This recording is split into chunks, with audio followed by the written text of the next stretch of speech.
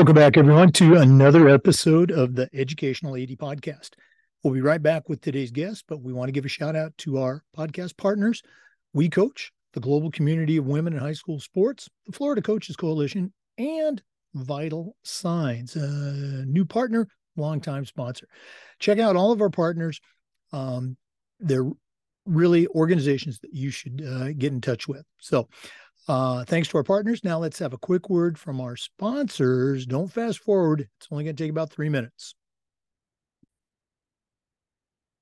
We want to say thanks to Gipper. Go to Gipper.com and see how athletic directors are creating world-class content for their school social media channels. Mention you heard about it on the podcast with our code ADPOD10 and you'll get 10% off. Start creating custom content for your school's social media channel. That's Gipper.com. We also want to say thanks to Huddle. Go to huddle.com and change the way you see the game. As a football coach, I used Huddle for years, but as an athletic director, I made sure our school was a Huddle school.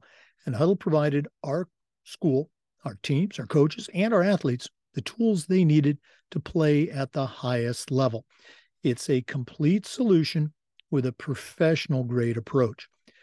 Go to huddle.com and see why we believe in sports and teams believe in Huddle. Join the 6 million users and find out how to turn your school into a Huddle school. We also want to thank Snap Mobile. Snap Mobile's the home site for an entire suite of platforms designed to help you as an athletic director do your job better. There's Snap Connect, Snap Manage, Snap Store, a whole lot more, including Snap Raise, their fundraising platform, which we have used, and they've helped schools just like yours raise over $700 million. They even have a program where you can get your funding before you actually start your fundraiser. I don't think anybody else offers that. Go to snapraise.com, find out about the entire platform. That's snapraise.com. We also want to thank Sideline Interactive indoor score tables and video boards. Go to sidelineinteractive.com and schedule a live web demo, see their tables and their scoreboards in action. It's one of the best purchases I ever made for our school. Not only generates income for the department, but creates the ultimate game day experience for your student athletes. That's sidelineinteractive.com. Check them out today. We also want to say thanks to Hometown Ticketing, the leading digital ticketing provider to schools and colleges. Hometown has recently acquired Ticket Spicket, and together they're going to provide your school with an online ticketing solution, not just for athletic events, but for things like dances, school plays, concerts, even graduation. Go to hometownticketing.com. They're going to walk you through the process, and every step of the way, you'll have a dedicated client success manager that provides hands-on support. That's every step of the way. You can find it all at hometownticketing.com. Simple and easy online ticketing. We also want to thank Wall of Fame. The Wall of Fame is an interactive touchscreen video console that highlights your school's top performers, both past and present, from athletics, academics, and the arts. But Vital Signs is so much more than that. The Vital Signs Wall of Fame is an extensive content program that helps you tell more compelling stories that'll better engage your audience. Go to vitalsignswalloffame.com and check out the great products. And when you're ready to purchase, use the link vitalsignswalloffame.com/Jake and get 5% off. That's vitalsignswalloffame.com. We also want to thank Final Forms. Final Forms is going to help you prepare for your best season ever by helping your stakeholders, your coaches, and you as an athletic director.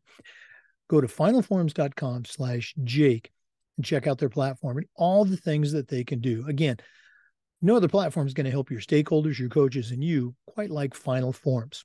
Go to finalforms.com/Jake and get started today. And we want to thank Athletic Surveys by LifeTrack. Go to athleticsurveys.com and see how they can create a custom survey for your school that allows you to take the pulse of your parents and your student athletes. ADs typically only hear from that grumpy 2%, that squeaky wheel parent or that frustrated student athlete.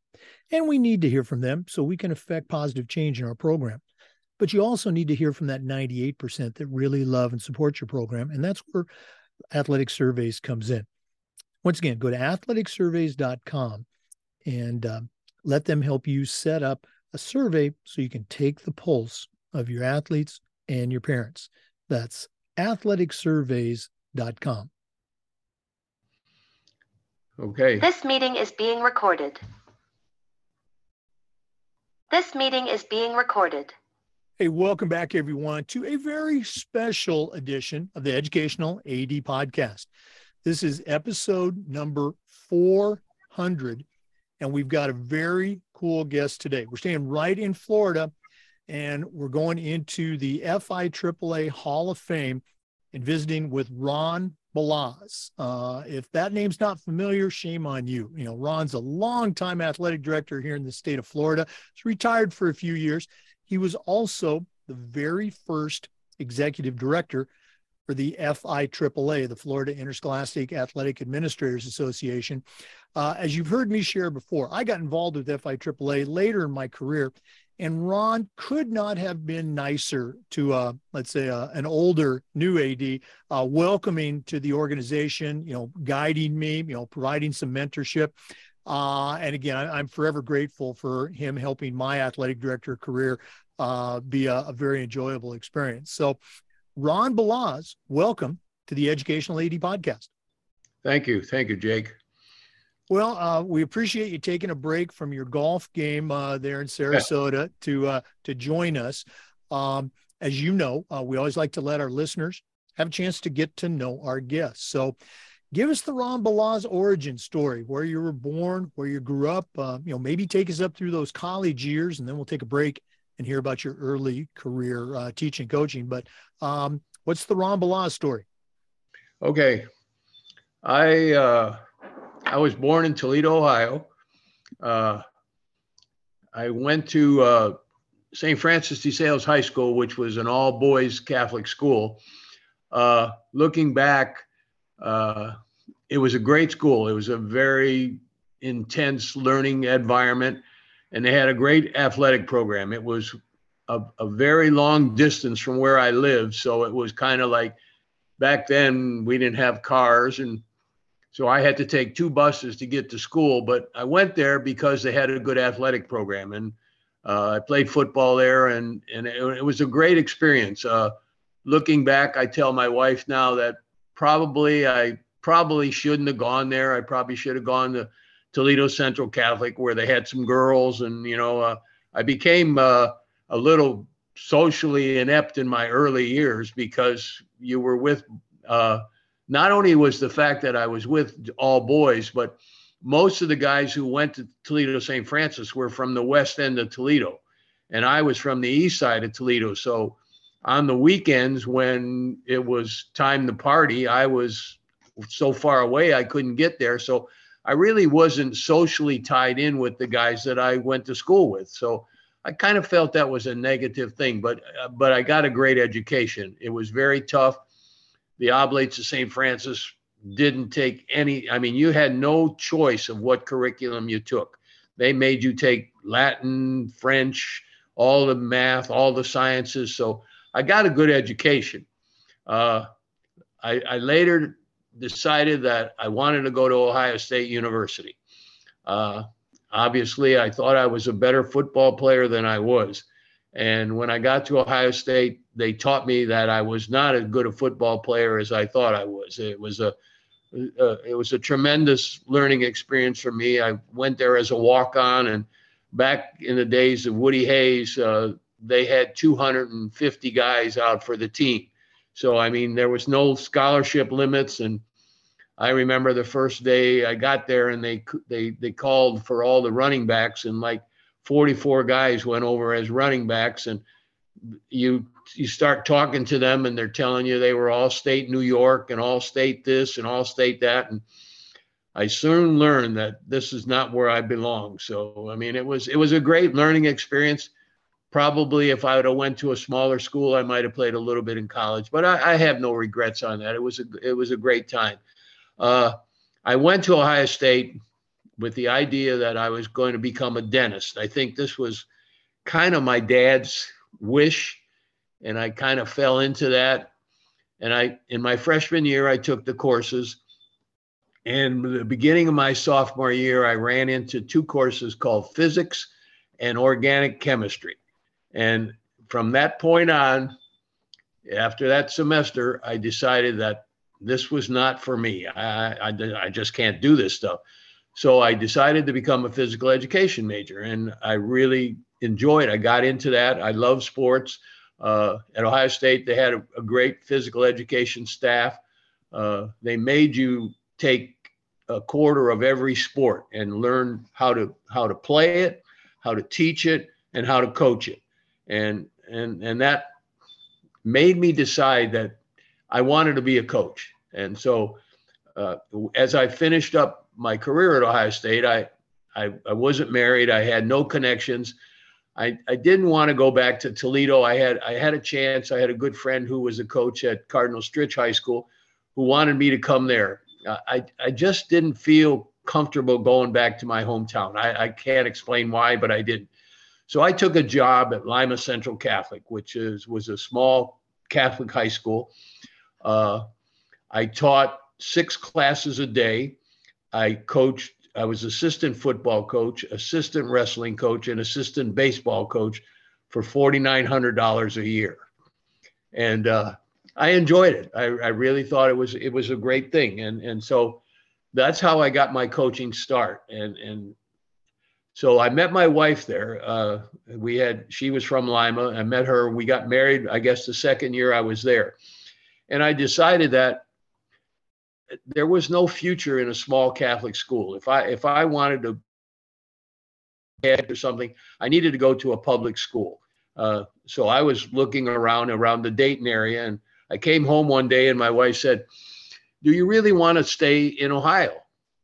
I never thought about it, but when she mentioned it, I said, "Well, I don't know. Where would you want to go?" And she said, "Where would you want to go?" Of course, this was a silly question because all I knew about Florida was I had been there 4 years in a row for spring break, and I thought that was the greatest experience of my life. So I decided, well, maybe we should go to Florida. And it just so happened that her grandmother lived in Sarasota.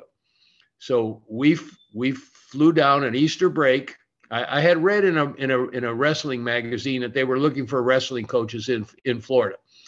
So we flew down to Sarasota, borrowed her car, and we drove over to Dade County because at that time, Dade County was the largest county in Florida. They were paying the most money, and we felt that our chances of becoming teachers there were great. It was a good thing. We drove down there. I never forget. I thought it was kind of strange. They were interviewing both my wife and I at the same time. That didn't seem like it was quite right. She was an elementary school teacher and I was a high school teacher. So basically, the first question he asked was, "Well, you're from the Midwest, yes?" And we said, "Yes." He said, "Well, this interview's over. You're hired." He said, "The education in the Midwest is 10 times better than the education in Florida." I thought this was rather strange coming from a guy who was working for the education department in Florida, but we got jobs. And then it was up to me to try to find. They were going to put me in a middle school, and I said, "I'm a high school teacher. I'm not a middle school teacher." So I called this guy up who was the wrestling coach who wrote the article, and he took me to meet his athletic director, and they decided that they'll hire me as a assistant wrestling and assistant football, but they had no physical education openings. And thankfully, back when I was at Ohio State, one of my instructors in physical education said to me, "You need to have something else besides physical education on your resume." So I became a biological science minor, which was the only way I could get this job at Coral Park High School. As a matter of fact, my whole career as a physical education major, I never taught physical education, not once, so it's kind of strange how things take you. So I ended up at Coral Park Senior High School, assistant football coach and assistant wrestling coach. I did this. I enjoyed it. I had a little bit of I guess I was I was young, and I thought I knew everything about everything. And I really didn't like the way that the head football coach was running the team. He was very laid back. He was not energetic. He was a nice guy, but to me, it wasn't what a coach was supposed to be. And I was very disgruntled, and I would come home and complain to my wife, and she would say, well, what are you going to do about it? So I finally went in one day and I talked to him and I said, you know, how about if I became the head JV football coach? And that way I could run a program on my own and, work with younger kids and do things. And I guess he didn't like me very much either. So he said, well, yeah, sure, go ahead and take the job. So I took the job as head JV football coach. And the next year he left. And so the principal gave me the job. I became the head football coach. And I took over a team that had won 4 games in 5 years. So there was no high expectations. And it was kind of funny. I mean, it's funny how things teach you a lesson. But I won the first 3 games. They hadn't won 3 games in a row for 5 years. And I walked around the halls like that, like I was Newt Rockney. And it just, to me, I was so fulfilled with myself that I didn't realize that, you know what, this is harder than it looks. And we lost the next 5 games, and I kind of woke up real quick. But I did that for 5 years, and I had 2 young children. I worked very, very hard. My coaches worked very hard. In Dade County, they didn't have enough stadiums, so there were games on Thursday, Friday, and Saturday. So not only did we go to our games, but we scouted on the other 2 days. And then on Sunday, we spent all day breaking down film. And I never saw my family. For 5 years, my wife raised my kids, and she did a great job with them.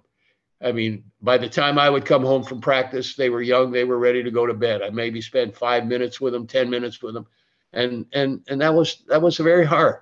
And I began to get some health problems. I put too much stress on myself. The school never put stress on me for winning because they had never won before. But I just thought, this can't be. You have to win.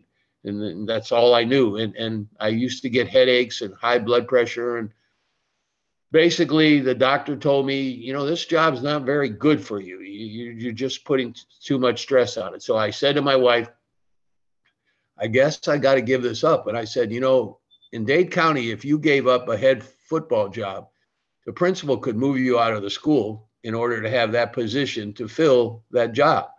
So I went into the principal knowing that if I'm going to resign this, I might not have a job at Coral Park High School anymore. So I went in and I talked to him, and he was very understanding. And we had 3 games left in the season. And he said, well, I want you to finish out the season. And he told me this in confidentiality. I'm not real happy with the AD that we have now. He's been here a long time, and I think he was a great guy, and he was a good mentor to me. But he just had done this too long, and he was probably ready to go. So the principal told me, next year we're going to replace him, and you can become the AD. And that's how I got it.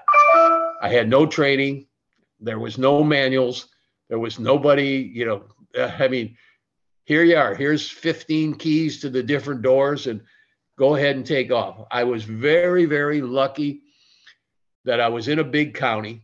I think at the time in Dade County, when I took over, there were like 22 public high schools in Dade County, all having 4,000 kids at least. So I took over, but I had great help. Wayne Taylor was my mentor. He guided me. Wayne Story was a great help to me. Cheryl Golden, Bob Pirro. We were able to consult with each other anytime I needed anything. We had no mentorship program like they have now, but these people were mentors to you. You could call them up. And the other great thing that happened was once a month, and I think most people do this now, but back then it was not something that counties did. Once a month, we had an athletic directors meeting for a whole afternoon. And we would come in there, all the athletic directors would meet. And at that time, Joe Tattle was the head of the GMAC, which was the Greater Miami Athletic Conference. And we would be there for 3-4 hours. We'd have lunch. and we'd discuss the problems that we were having, and people would help each other out. So that was a great learning lesson for me. And I think that's probably one of the best things that happened to me and made me want to stay as an AD and do a good job as an AD. So I owe that to those people. I don't know if you're ready to stop or, Wow. I mean, I was fascinated hearing that history. But yeah, let's go and take a quick break, but we will come back. Before we do, real quickly, as you were starting that coaching career there at Coral Park, certainly in the back of your mind, I'm going to guess there were probably one or two things that you had picked up in your time at Ohio State, under a legendary coach that, became part of your coaching toolbox. Anything stick out in particular of something that you took with you from that Ohio State experience? Well, I think that, when you talk about a toolbox, I'm thinking about hammers and screwdrivers and stuff like that. But, I felt that one of the things that helped me was learning to communicate with other coaches and learning to deal with them. And I had a hard time because I was kind of a stubborn person. And it was kind of like, it's my way or the highway. And that doesn't work. And I found out that it doesn't work. But if you find out the hard way, and I think all athletic directors, if they had one skill, it would be the ability to hire good coaches. And once you had a good coach, the ability to give them the freedom to be a good coach and not overlook their shoulder. I know sometimes I felt like when I was an assistant coach, and I think that was the problem that I had with my head football coach. He would kind of hold you back. We would come up with these ideas and he would just not pay any attention to them. And we'd go out to practice and the practices were disorganized. And every time we'd come in and talk about it, he just didn't care, and I found that very hard to deal with, and so I think the ability to communicate with your coaches, and I mean, I can't tell you that I didn't have coaches that I didn't like, because I did.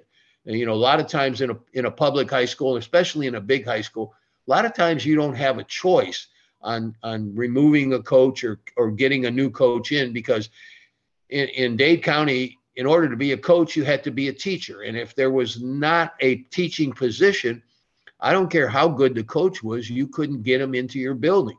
Right. So you had to sometimes deal, and sometimes we had to make coaches, I say make, but kind of prod coaches to coach sports that they didn't really know enough about, like the minor sports, right.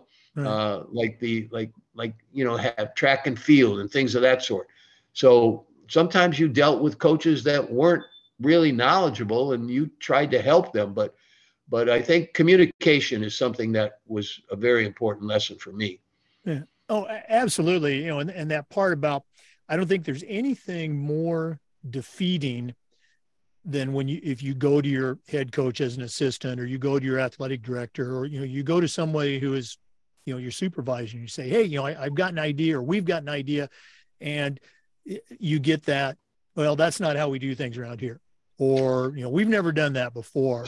Just so defeating. Okay, very good. Appreciate you sharing that. Let's go and take our first break. Again, for our listeners, we're visiting with Ron Balazs. Ron's a certified athletic administrator, longtime athletic director in the state of Florida, and the original executive director of the FIAAA. We're going to take our first break, but please stay with us. This is the Educational AD Podcast. This meeting is being recorded. We want to thank Gipper for their support of the podcast. Go to Gipper.com and see how athletic directors are creating world-class marketing content for their school social media channels. You can do it on any device, and you don't need any design experience. Tell them you heard about it on the podcast. Use our code ADPOD10 and you'll get 10% off. That's Gipper.com. We also want to say thanks to Huddle. Go to huddle.com and change the way you see the game. Over 200,000 teams across 40 different sports are using Huddle to help their teams play at the highest level. Huddle's going to provide you with the tools that your coaches, your teams, and your athletes need to succeed at the highest level. It's going to be a professional grade solution for the challenges that you face. At Huddle, we believe in sports and teams believe in Huddle. Join the 6 million users and find out how to turn your school into a Huddle school. And we want to say thanks to Snap Mobile. Snap Mobile is the home of an entire suite of platforms designed to help you as an athletic director do your job better. There's Snap Store, Snap Manage, Snap Connect, and of course, Snap Raise is their fundraising platform. We've used it with great success, and they've helped schools just like yours raise over $700 million. They even have a program where you can get your funding before you actually start your fundraiser. I don't think anyone else offers that. Go to snapraise.com to get started. Check out the entire Snap Mobile platform. That's snapraise.com. This meeting is being recorded. Welcome back, everyone, to our interview with Ron Balazs, longtime Florida AD, FIAAA Hall of Famer, and the first executive director for the FIAAA here in Florida. Ron, in that previous segment, you touched on a couple of your mentors, and during the break, you mentioned that one in particular, really had an impact on you. Can you go ahead and share that with our listeners? Yes. Wayne Taylor, when I was at Coral Park High School, Wayne Taylor was the business manager there for a while, and we got to be very good friends, and we did a lot of things together. And then Wayne went on and became the athletic director at Palmetto High School. And during this time, he and Chuck Holland were very good friends. Chuck Holland was an athletic director in Hillsborough County, and they were, from what I understand, they were the founding fathers of the FIAAA. So Wayne was big in that, and he insisted that I become part of that. But he helped me a lot and guided me a lot. He was kind of a controversial figure, though. He had an opportunity. They hired him downtown as a they didn't call them county ADs. I'm not sure. They just went downtown and worked as an administrative position handling athletics. And Wayne made a mistake. He kind of, I guess, made some people angry by calling himself the county AD. And so they moved him back out of that and moved him back into a high school, actually Braddock High School. But Wayne was big, helped me quite a bit. Cheryl Golden was another one. Cheryl was a good friend of mine and later on became the county AD. But we used to meet all the time and go over things. Bob Pirro was a great friend of mine, and we used to talk all the time. So I think being in Dade County, where there was a lot of people who were athletic directors and we were able to share information, helped me become a better AD.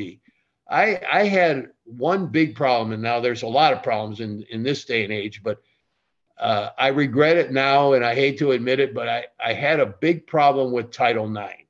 I was not against girls' sports. Don't get me wrong. I thought girls should play sports. But in my mind, I didn't see the girls on the same sports level as boys. And when the Title IX started to tell us that we had to play night girls basketball, and when I would pack the gym for boys basketball, and I would get maybe 25 people for girls basketball at night, and those were only the parents of the girls, I thought it was wrong. You can't make me do this. But I think Cheryl Golden helped me out on this, and she kind of opened my eyes and said, you know what, this is something that's coming. You got to accept it. And so we used to meet downtown. I remember back when Title IX first came out, there was such a massive need to be in compliance that we were trying to figure out ways to make up numbers, I guess, lie about the numbers that we had. Because obviously, if we're in a school, a big school, our boys' sports with football just total outnumber all the girls that we had. And I kind of had a real issue when a booster club wanted to do something for the boys sports. And I was told that if you don't do it for the girls sports, then it can't be done. So this was a big crisis for me. I soon got over it, and I learned that now I know that girls sports, and it's good, and and sometimes I know when it way later on when I left Coral Park, and I'm getting a little bit ahead, but I went to open a brand new school. Our girls sports were stronger than our boys sports, and they promoted our program for us. But back to the mentors, I'm really thankful for that, and that's how I got really involved in the FIAAA and the NIAAA. I'll never forget this, and I always tell this story about my first NIAAA meeting. It was in Orlando, and Wayne says, "Okay, you're going to go to this." So I was so excited about it. I thought, man, this would be a great time. Well, let me tell you, the only time I saw any of the speakers was when I picked them up at the airport or took them back to the airport, because Wayne Taylor put me, this was my title: you are in charge of transportation, which meant that all day and all night I would drive back and forth to the airport to pick up people, take them back to the airport. I never attended one NIAAA actual meeting. All I did was drive back and forth to the airport for 4 days, but it was an experience. And, I guess that's what they do to rookies back then, but it was a great experience. And I really got to appreciate the organization. The FIAAA back at that time was not very strong. I mean, it was just beginning. You take the Orlando, Hillsborough, and Dade, they were strong in those counties. The other rural counties, they didn't buy into the FIAAA at that time. It was very difficult. As a matter of fact, nobody wanted to be president of the FIAAA, because at that time, and still to this day, but at that time, when you were president-elect, you were totally in charge of putting on the conference. There was no committee. There was nobody to help you. They said, you're president-elect and you will put on the conference. And how do you put on a conference when you never put on a conference before? You asked the people who before, but it was very difficult, and it was hard. I remember, I forget where we were, but a guy named Paul McLaughlin, who was another good friend of mine, he trapped me in the stairway of the hotel, and he says, "You're going to be the next president-elect." And I said, "No, I'm not." He said, "Yes, you are." And that night, Wayne Taylor and Wayne Story and Paul McLaughlin came to my room, and they said, "You are going to be the next president-elect." And I kept saying, "No, I don't want that job. I don't know how to do that job. I don't want it." And they said, "You have no choice." So that's how I became the president-elect of the FIAAA, and very reluctantly. And it was hard because, we didn't have a lot of cooperation back at that time. A lot of people didn't buy into the FIAAA. And as a matter of fact, at that time, Florida High School really didn't buy into the FIAAA. Gradually, as Florida High School changed executive directors, people became more and more reliant on the FIAAA. As a matter of fact, the board of Florida High School was made up primarily of all principals, nobody else.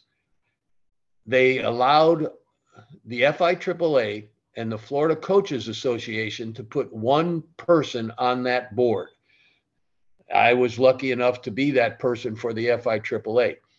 But I certainly learned a lot about politics in those times on that board, because it was an all principal board, and the rules were made by the principals. They really didn't listen to what the athletic directors had to say. And I soon found out that what happened in the board meetings was not happening in the board meetings. It had happened the night before in rooms where they decided everything that was going to happen. And unless you were involved in that room, you had no clue what was going on. So it was quite a learning experience. And that went on for a while. Florida high school, I don't know why, but they didn't buy into the FIAAA immediately. But gradually, I think they begin to understand that we could help them and they could help us.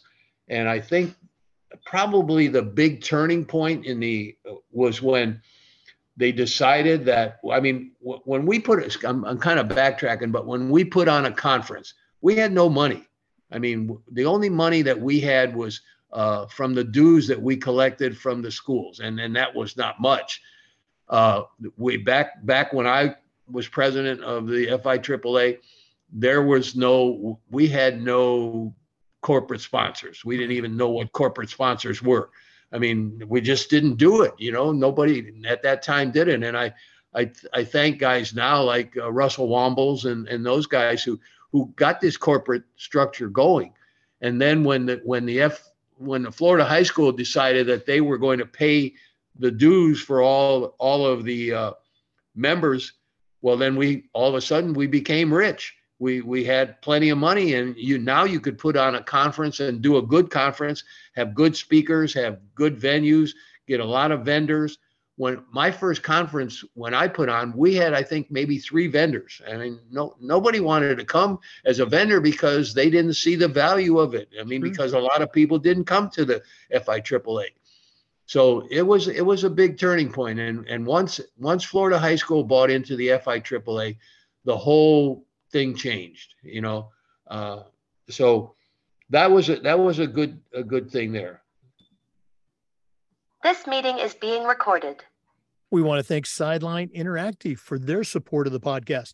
You've heard me say before that Sideline Interactive's indoor score tables and video boards not only generate income for your department, they also create the ultimate game day experience for your student athletes.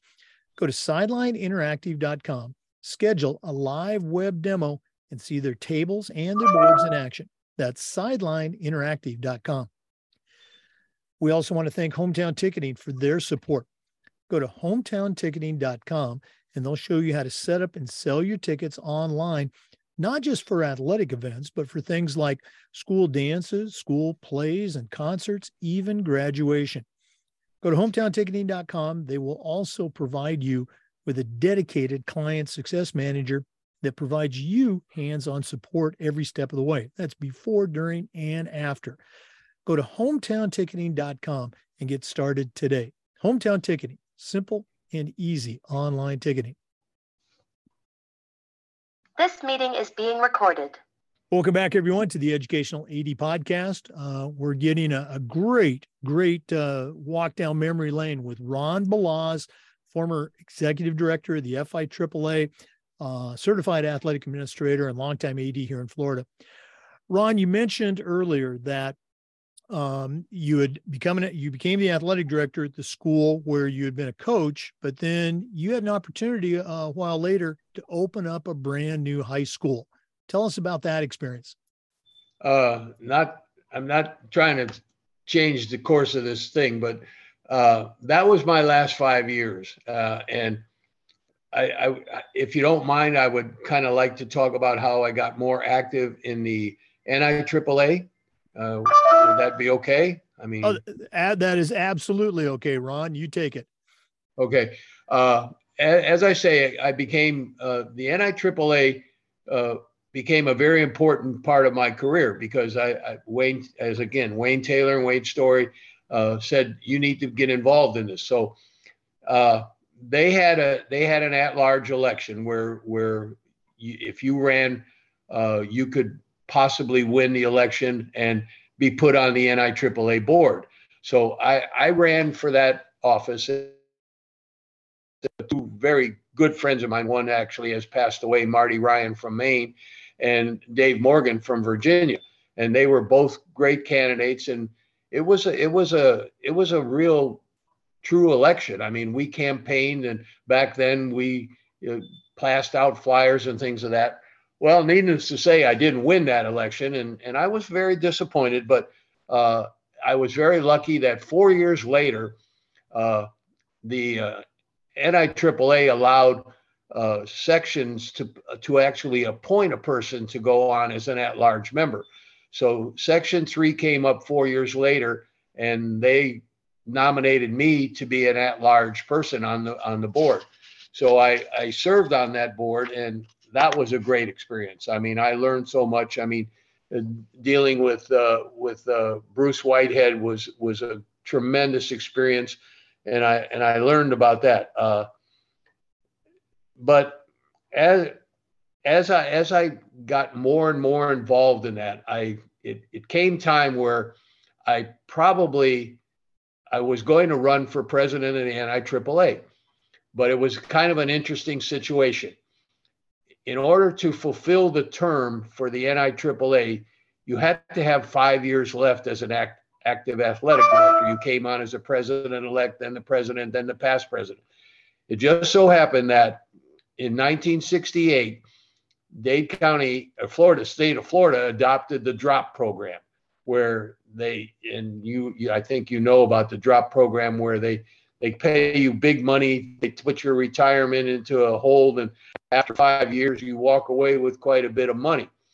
So I was in that 5-year period, and basically I was going to retire in 4 years. So therefore, I was not eligible to run for president of the NIAAA because I didn't have 5 years left as an active athletic director. So that was that particular thing. Well, when I retired, I think in 2001, all of a sudden, a group of older athletic directors decided that they were going to form the NEDC, the National Executive Directors Council. And they did this with the approval of the NIAAA. And what it was made up of pretty much, you didn't have to be retired, but most of them were retired athletic directors from the state. And they were people with so much knowledge, it was amazing. I mean, you got into a room of, just imagine if you get into a room of 35 former athletic directors, how much information there is. And the one thing that you learned from that was that even though you thought your problem was your own problem, every state had basically the same problem. So we met in the summer and had great meetings, and it was a very good thing because they were all retired athletic directors. They had tremendous amount of information, and they actually involved their wives, and it made the wives happy. And if the wives are happy, everybody's happy. So I did this, and it was a very great experience. At the same time, we ended up, the FIAAA continued to grow and became, we put on, I think I put on 3 conferences myself in Orlando, and was great experience, and it just began to grow. The leaders of the FIAAA became much more active in the Florida high school, and actually the FIAAA became probably a very strong part of the National Athletic Directors Association. We became recognized. We started to get people. I mean, Wayne Taylor was a president. Andy Childs was a president.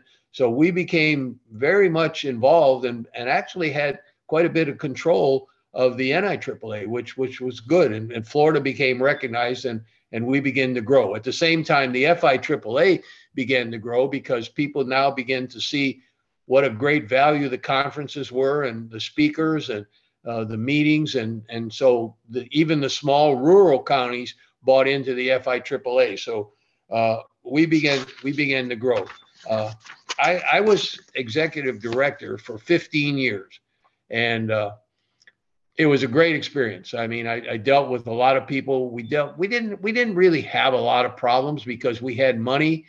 We had people who bought into it. Our conferences were always great. I mean, we had 25, 30 vendors at our conference, and it was the organization just continued to grow. It was very hard for me to decide to give that job up, but the point was, it just seemed I was no longer active in schools. So consequently, I kind of felt like, how can I lead these people if I don't know what their problems are? I mean, you could tell me what your problems were in that particular school, but I was not experiencing those problems anymore. So it was a very hard decision. And I decided that, everybody should know when it's their time to go. And I'd rather have it be my decision than somebody kicking me. I think probably, and I'm not boasting, but I think probably if I wouldn't have retired, I could still be executive director of Florida High School. I mean, of the FIAAA, because I didn't have any people I didn't have any enemies. I got along with people, and we ran a good organization. At the same time, towards the end of my career, and I'll go to opening a brand new school, I was at Coral Park High School for 32 years, and I truly enjoyed the high school. It was a great. I mean, I was the coaches there. I knew the people. I think in my 30 some years at Coral Park, I went through 5 different principals, and I survived them all. Some were good, some were bad. But you know what? I guess as you grow older, you learn what the principal wants of you. And if you're going to stay at your job, you stay at your job. So I was very happy at Coral Park. But all of a sudden, a new school was opening in Dade County, and it was out close to actually where I lived. And it just so happened that the principal of that new school happened to be dating a good friend of mine from Coral Park. And I knew her name was Millie Furnell, and I knew Millie very well. And she approached me and she said, I would like you to come on and open this new school. I had 5 years left in my career. I told her I'm retiring when I'm 62 years old because of the drop program, and I have 5 good years. And she said, in the 5 years that you're there, I want you to open this high school, and basically you will answer to nobody but me. Now, what a great deal that was, right? Here was the principal, and I guess basically I was the second in command, even though nobody said that, but I was. So I was able to open a school from ground up. I mean, ground up. I was on the construction site. We were choosing the colors. We chose the mascot. We did everything. I was able, and she was a wonderful principal. And she actually told the department heads that whoever I wanted to bring in as a coach was going to be hired in this school. So, I mean, you talk about a carte blanche situation. I mean, I went to Dade County and I got the best coaches. I mean, who would not want to go to a brand new school? I mean, you had new equipment. We had tons of money. We started off with a JV program only. So the kids were able, by the time our freshman class became seniors, they had played together for 4 years. And we actually became a pretty good athletic program in Dade County. And it was, to me, the most rewarding experience of my life. I mean, I can't tell you how enjoyable it was to go to work every day. I mean, first of all, I had no classes. I didn't teach. I was a full-time athletic director. Now, how much better can that be, right? Yep. When the principal trusts you, I mean, if you had to write a scenario of what could be a good athletic director's job, that was the best job that there ever was. And for 5 years, I totally enjoyed it. And then it was time for me to retire. And so, but it was very, very, a very good experience. Looking back, you'd mentioned earlier in the interview that those first couple of years, your girls teams, kind of carried the flag for the school. What are a couple that really stick out for you as, boy, that was a great victory, a great win for the entire athletic department? Well, we had a tremendous girls athletic program, but our girls soccer team, well, it was kind of funny in Dade County. I think you're familiar with Dade County. The people from South America because they were on their summers were our winters. So when the parents would move to Dade County in the winter, and they would enroll in the school, and we would get all these South American girls who played soccer all their life. And I never liked soccer. I hate to tell you that. I didn't dislike it, but I never thought it was a sport that I was involved in. But when I saw these girls play soccer, and we went on to win the district and actually almost got to the state championship. I mean, I was so proud of those girls. And you know what? It's just a funny thing. Girls appreciate, I think, an athletic director more than the boys do. We were all friends, and we just enjoyed it. I mean, I went to their games and I cheered for them, and they won all the time, and they basically were heroes in our school. And then they went on and they played other sports. That was the thing about girls sports that I think when I was playing high school sports, it was common to play 3 sports. You just did. I mean, you played football, you maybe played basketball or ran track or did something like that. But in the last years of my career, boys did not play 3 sports. They specialization came in, and I think that was one thing that I would never agreed on, that a kid had to special. I realized that's how they got better, and I realized that was it. But to me, I felt that it was much better if kids played more than one sport. And that's what I liked about our girls program at Varela. I mean, these girls most of them played 2 sports, and a lot of them played 3 sports. And they were active in the athletic association, and they did a great job, and they were good in all the sports. I mean, our girls program at Varela was 10 times stronger than our boys program because the girls played 3 different sports. And we had good girls coaches. I was able to bring in coaches who knew how to coach girls, because it's different to coach girls than it is to coach boys. And they did a great job with them. And I have to say, we were probably as proud, or maybe not prouder, of our girls teams than our boys teams. And that was a tough thing for a guy who at once didn't like Title IX.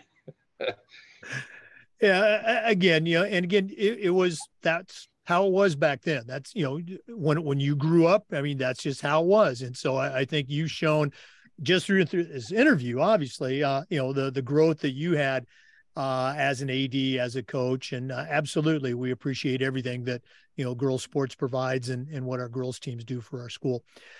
For listeners, once again, we're visiting today with Ron Balazs, longtime Florida coach and athletic director, former executive director for the FIAAA, also a member of the FIAAA Hall of Fame. We're going to take another break, but we'll be back with some more. This is the Educational AD Podcast. This meeting is being recorded. We want to say thanks to Vital Signs Wall of Fame for their support of the podcast. The Wall of Fame is an interactive touchscreen video console that is going to highlight your school's top performers, both past and present, in athletics, academics, and the arts. But the Wall of Fame is so much more than that. It's an extensive content program that helps you to tell more compelling stories that will better engage your audience. Go to vitalsignswalloffame.com and check out their great products. And when you're ready to make a purchase, use the link vitalsignswalloffame.com/Jake, and you'll get 5% off. That's vitalsignswalloffame.com. Check out their amazing products today. We also want to say thank you to Final Forms. Final Forms is going to help you prepare for your best seasons ever. Final Forms can help you ensure compliance, reduce risk, increase safety, and at the same time, help your stakeholders, help your coaches, and help you as an athletic director. Go to finalforms.com/Jake to get started.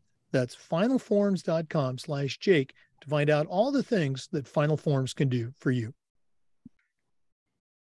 This meeting is being recorded. Welcome back, everyone, to the Educational AD Podcast. Once again, we're visiting with Ron Balazs, certified athletic administrator, longtime AD here in Florida, active at the national level, and the original executive director for the FIAAA. Ron, obviously the job of being a school-based athletic director has changed over the years. From your perspective, from when you first started in the profession to, all the time you spent as a school-based athletic director, and then your time after retirement where you were still very active in the profession as the executive director for FIAAA, and even today, how have you seen the job of the athletic director change over the years?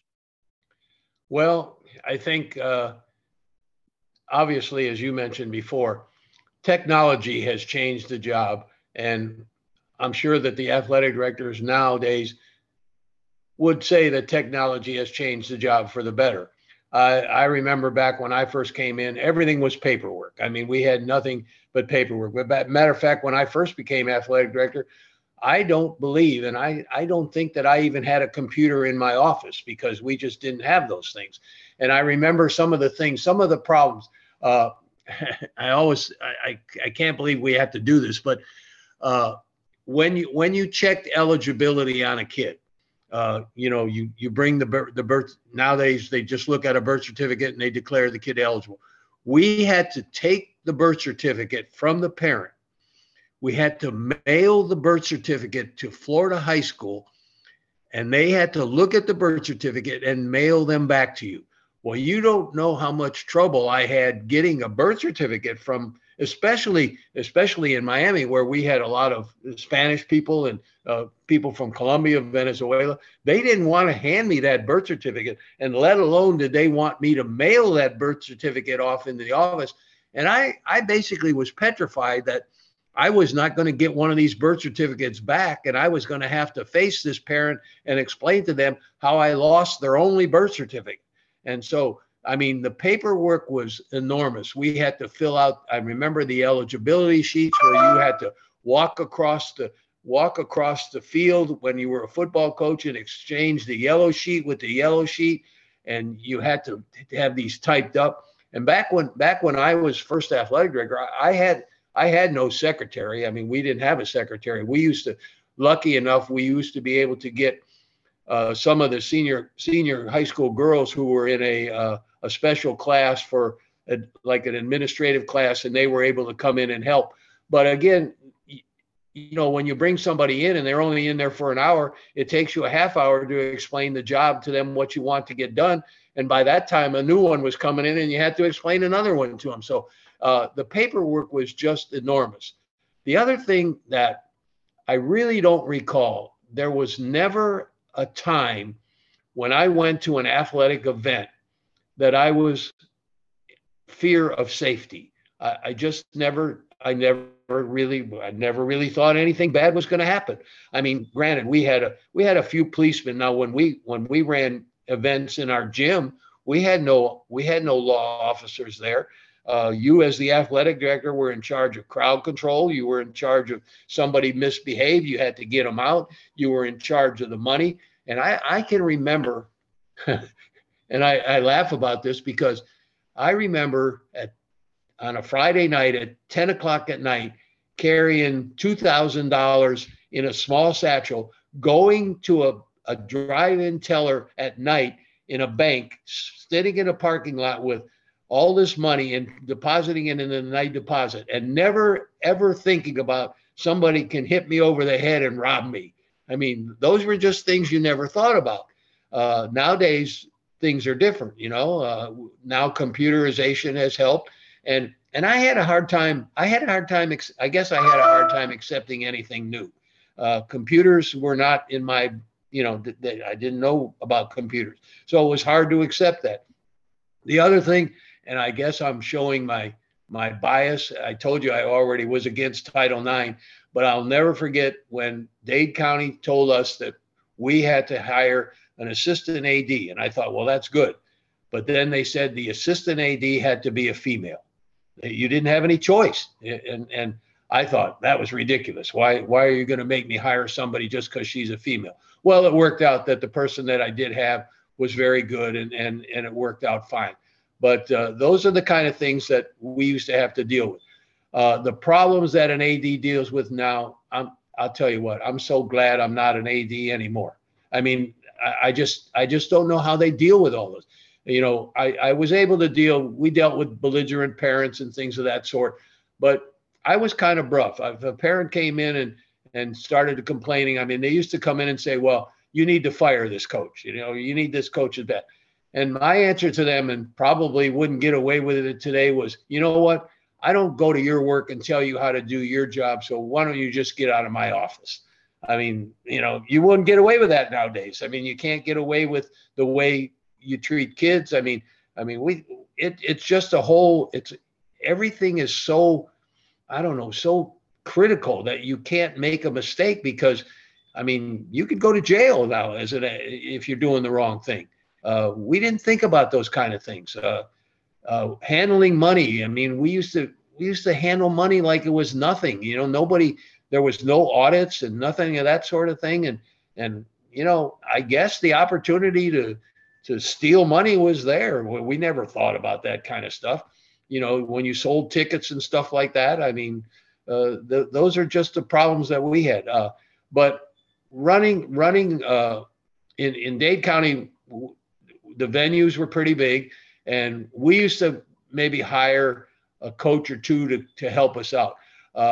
I guess my training as an athletic director came from the previous athletic director who was probably one of the reasons the principal wasn't happy with him. He didn't want to do night events.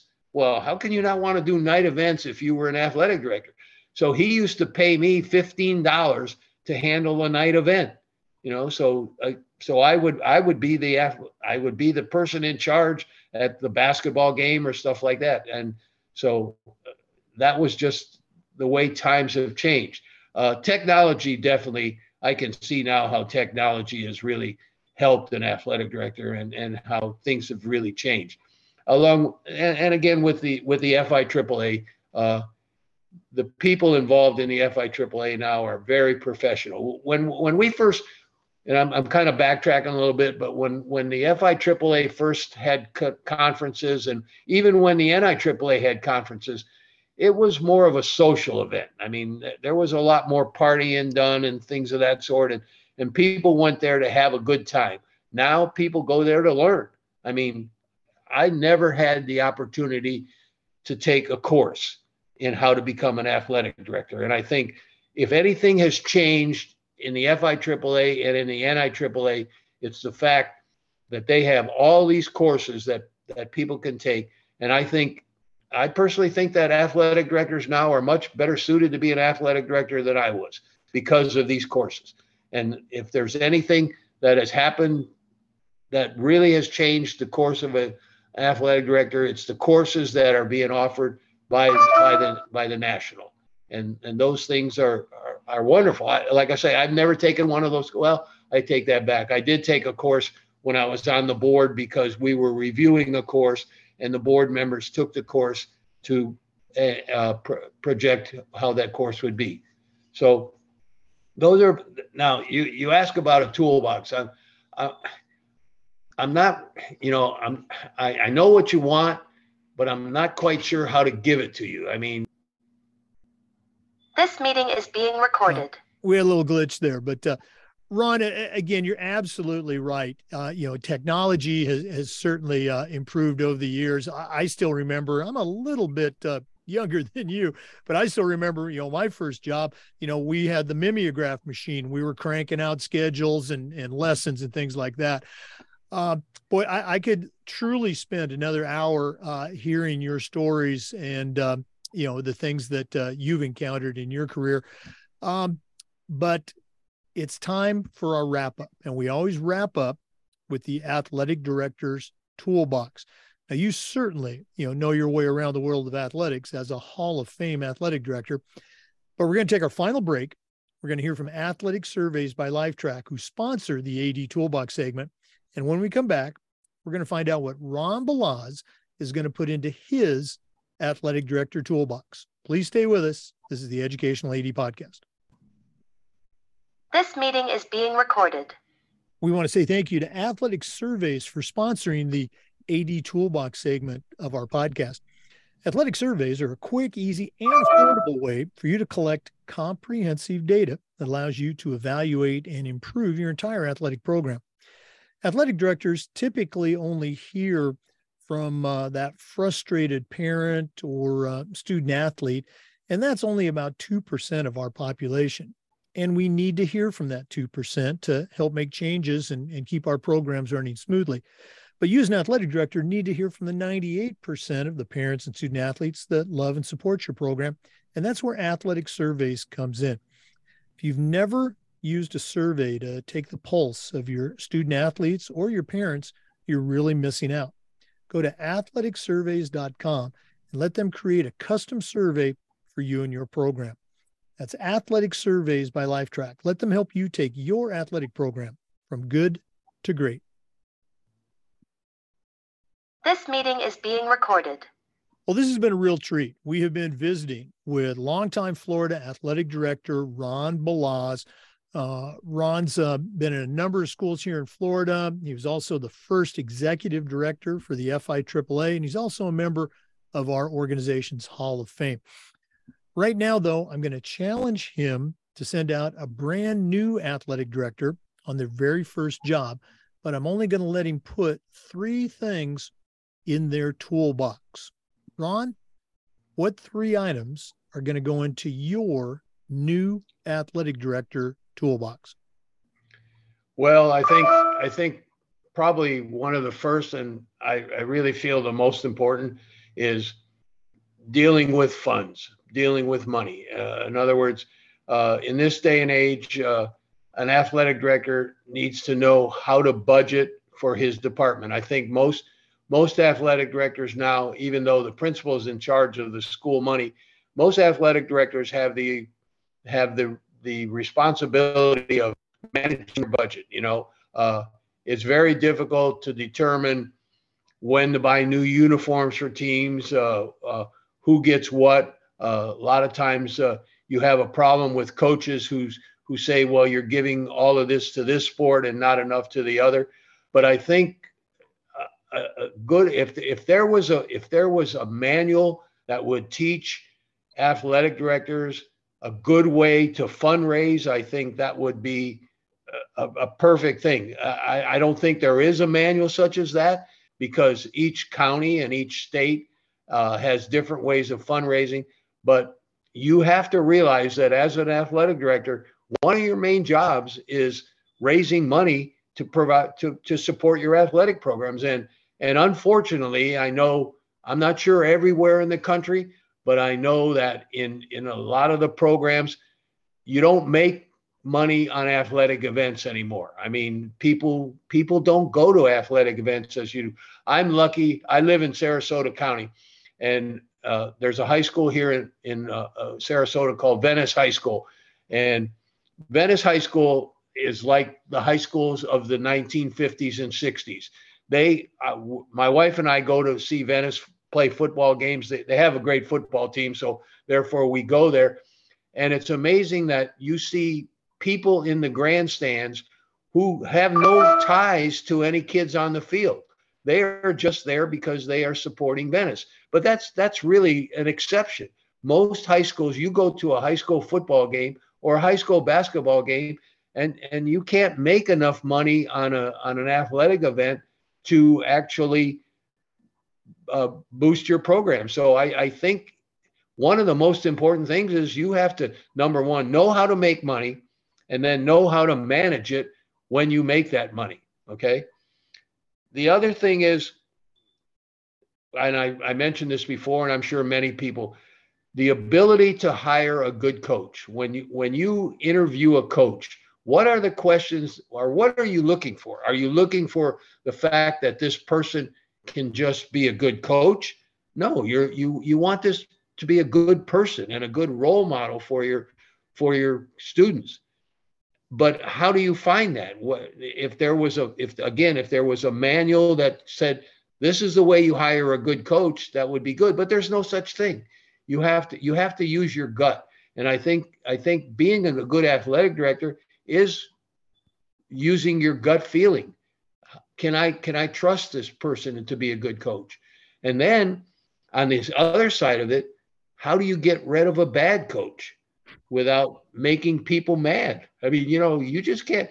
It's not like corporate America where they can just say we're downsizing. I mean, you're dealing with a person, most probably you're dealing with a person who is also a good friend of yours. And now you got to bring that person in, and you got to tell this person he's no longer your coach.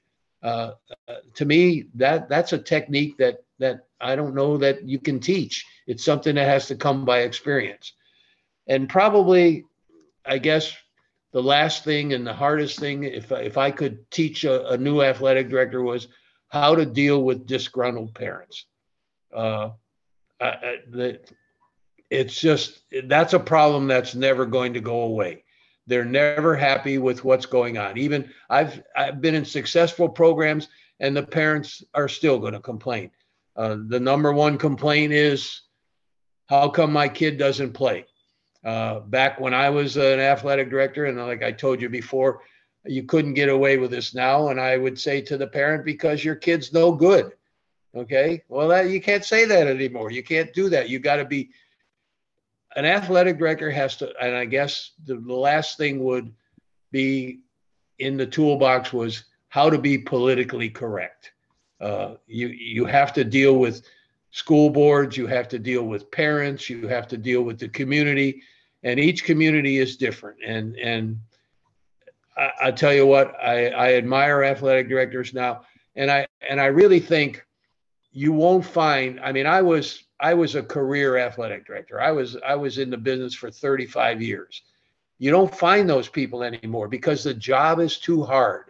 And basically what's happening nowadays is you get into this position of an athletic director, and all of a sudden an assistant principalship looks better, or you're not obviously not making enough money for the time that you put in. So they go out of business. So I think you find that if you find an athletic director who's been around for 10 years, that's a veteran anymore. You don't find the 20 and 25-year athletic directors anymore because the job has become so difficult. You're dealing with the transgender issues. You're dealing with all of these different things. I don't think I could deal with that anymore. With the personality I had as an athletic director, I wouldn't fit in this day's athletic directors. Well, again, the tools that you mentioned, I think they're timeless. Knowing your budget, forwards and backwards, being able to hire great people, and you touched on it, but back in even our day, having coaches who were in the building as teachers, as educators, seeing the kids in the classroom, in the hallways, in the cafeteria, so important. And then, yes. The ability to communicate with your constituents. Yes. Again, it's, when I was a senior in 1975, so I date myself. It's 2023. It's a different ball game. And yes. I guess the thing that I want our listeners to end with is thank you, Ron, so much for sharing this historical visit and some best practices that are still timely for athletic directors today. Thanks so much for sharing with our listeners. And again, all the best to all the activities you're still involved with going down the road. One thing, and I'm not trying to butt back in, but one of the things we didn't talk about, which seems, and I think about this now, and you mentioned it when you have to get coaches in the building. One of the hardest things for an athletic director is to hire these coaches who are out of the building, who are firemen, who are policemen, who are things of that sort. They are the hardest people to control because they don't quite understand the school system. But yet you find that you go to a lot of schools and half their coaching staff are people who are not educators. They are people off the street, and you need those people, but those people are very hard to control because what control do you have over them? I mean, so I think that's another problem that I don't know how to deal with that. I mean, I had we used to call them contract coaches, but a lot of them were good, but I had an awful lot of them who were not very good. And you had to get rid of them because they just didn't understand the whole philosophy of coaching and education and what it means to be a good coach. So I think ending up with that, I think that's another problem that the new ADs have to deal with. Yeah, absolutely. And it just underscores, having that principal or superintendent, school board, whoever, having that school leadership that values that coach that also teaches in the building. So very important. Ron, your contact information is still on the NIAAA portal. So for our listeners, if you want to reach out and maybe ask Ron a question or two, his email is on the NIAAA membership portal. Ron, again, thanks so much for sharing today. Looking forward to seeing you at the FIAAA conference coming up in May. And once again, thanks for sharing with our listeners today. Thank you, Jake. I know it's been a long time coming. You thought I was avoiding you, but it was very enjoyable. And I thank you for having me. Well, we're glad that you can help us celebrate on a very special 400th episode. For our listeners, we do this just about every day, and the Zoom recordings get uploaded to the Educational AD Podcast YouTube channel. Thanks for listening. Please come back again, and we'll see you next time on the Educational AD Podcast. I got to tell you, that was a real treat to be able to spend some time with a legend like Ron Balazs. Again, we appreciate you listening. Please visit our sponsors. Thanks to our partners. We'll see you next time on the Educational AD Podcast.